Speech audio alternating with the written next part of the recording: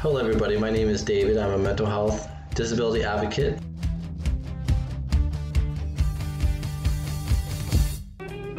Moments of Clarity's mission is to educate and end the stigma on mental health. Believe in yourself. I'm a mental health disability advocate, and I also lost a brother to suicide when I was 14. And part of my mission of advocacy is to spread awareness of suicide prevention. So that's what this video is going to be about. I want to talk about the stigma and the shame and the guilt associated with losing someone to suicide.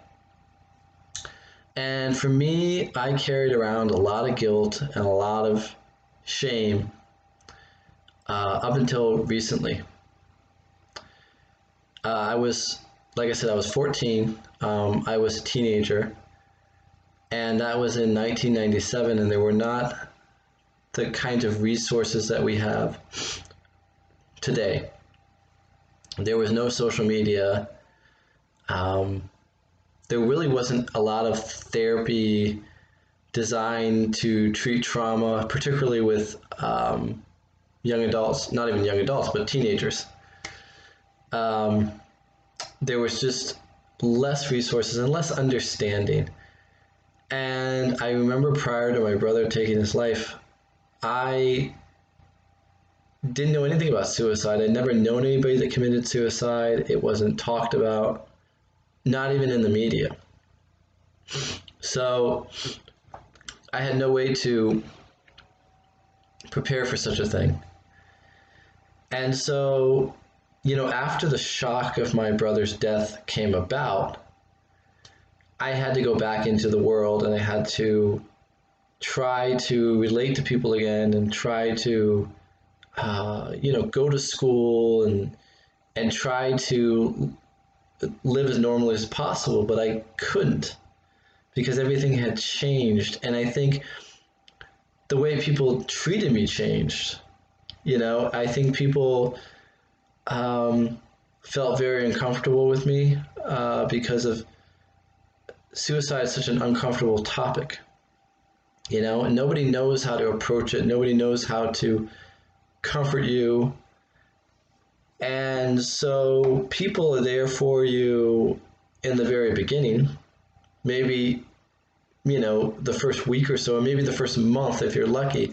But then after that, you're kind of on your own, and people are not equipped to be able to be there for their grieving friend or family member who's lost someone to suicide. So all of a sudden you're left on your own to deal with this terrible thing, because of the stigma. And I acted out a lot.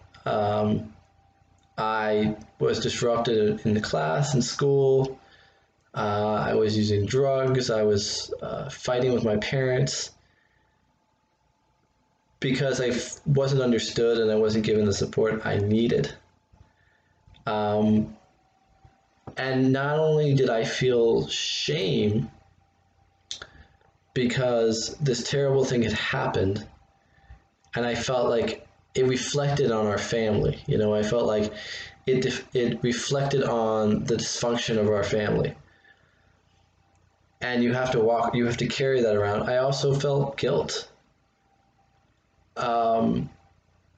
Because I've told my story many times, but in my story, my brother had tried to pry my window open because he was in a juvenile detention center, and he had left. He had run away. He had run away from this juvenile detention center, and he tried to pry the window open, and I was not awake because I was 14 years old, and I was in bed by 10 o'clock, and this was probably 1 or 2 in the morning. And I walked around with that guilt for many, many years that if I had been up, I would have done something, and why didn't we as a family see the signs and prevent this from happening? And as I begin to heal and as I begin to get better, I realize that there's nothing that any of us could have done to prevent what happened. Because he was going to do what he was going to do anyways. So even if I had managed to stop him that night, he may have taken his life another night. So there's really nothing that I could have done, or we could have done really, to prevent what happened. And the responsibility, is on my brother at the end of the day. And it's really difficult to talk about even after all these years, because of the stigma.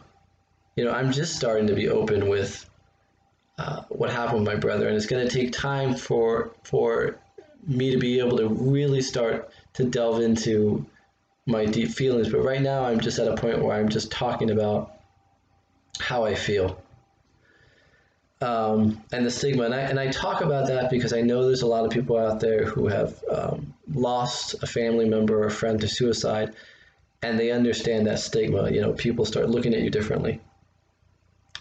People who used to spend time with you are keeping their distance. And it hurts because you need that support, especially in that first year. It's vital you have that support. It's vital that people are listening and people care. And I've learned to recognize that it's not that people don't care. I think that people do care. I think it's that they don't understand. They don't know how to help you because they're limited. Their tools are limited. And I feel like with my advocacy, I feel like just by sharing my story and by opening up, it gives people the courage to share their story, particularly about suicide. I want to break the stigma of suicide loss and make it okay for people to talk about it in the open, where it's no longer an uncomfortable subject, because it needs to be talked about. It needs to get out in the open because, personally, it caused years and years of damage of not talking about it. I could not cry for many years. I still can't cry a lot of the times. It's like an emotional blockage. And at the time, I was more angry. I expressed more anger than sadness. That's how I dealt with my grief. And, as I was acting out, I was put into all sorts of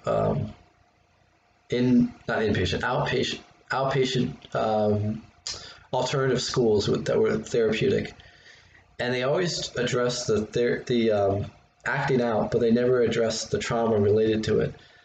And if you don't address the trauma, then the person never gets better. Maybe the behaviors might cease, but the person's still going to be broken. They're still going to be hurt. They're still going to be unhealed, and that was really unfortunate. And I wish that there were more resources available back then for me. And certainly, if there was a Facebook or any kind of social media, I would have been utilizing that, and I could have started healing a lot earlier. But I don't want to focus on the what ifs or the could have beens. I just want to focus on what I'm doing today and trying to heal now. And all I can say is what I've been saying, repeating myself, but is if you have lost someone to suicide, talk about it. Find the right people. I mean, obviously you want to find safe people, but find a safe person to talk about it, write about it, reach out to those that have also lost those in their life to suicide. Join a group on Facebook, join a support now it's not possible with the coronavirus, but join a support group online. There's definitely help out there. There's definitely people who understand, and we're not alone. Because again, up until very, very recently, I hadn't met anybody that had been through the same thing as me. So I did feel totally alone. And it's just something that people don't talk about, openly. And and I don't think I'm the only one that felt shame. People will say, "Oh, you don't have to be ashamed," but I think a lot of people feel shame. I know people personally who've lost those to suicide. They don't ever talk about it. And we got to create these safe places where people can do it. Because I recognize that most people can't talk about these things publicly, but to create these safe places where people can get it out, because it will eat away at you.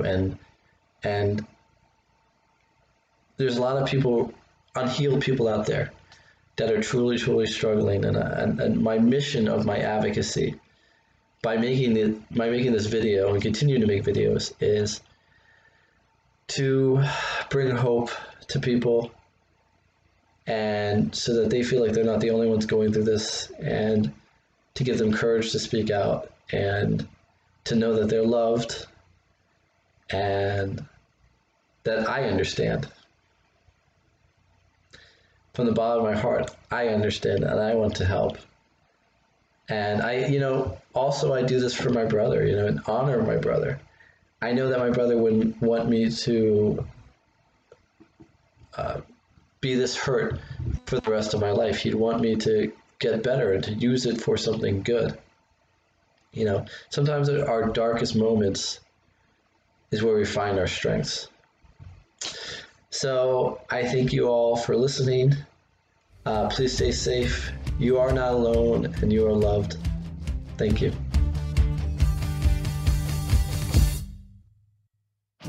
Don't put yourself down.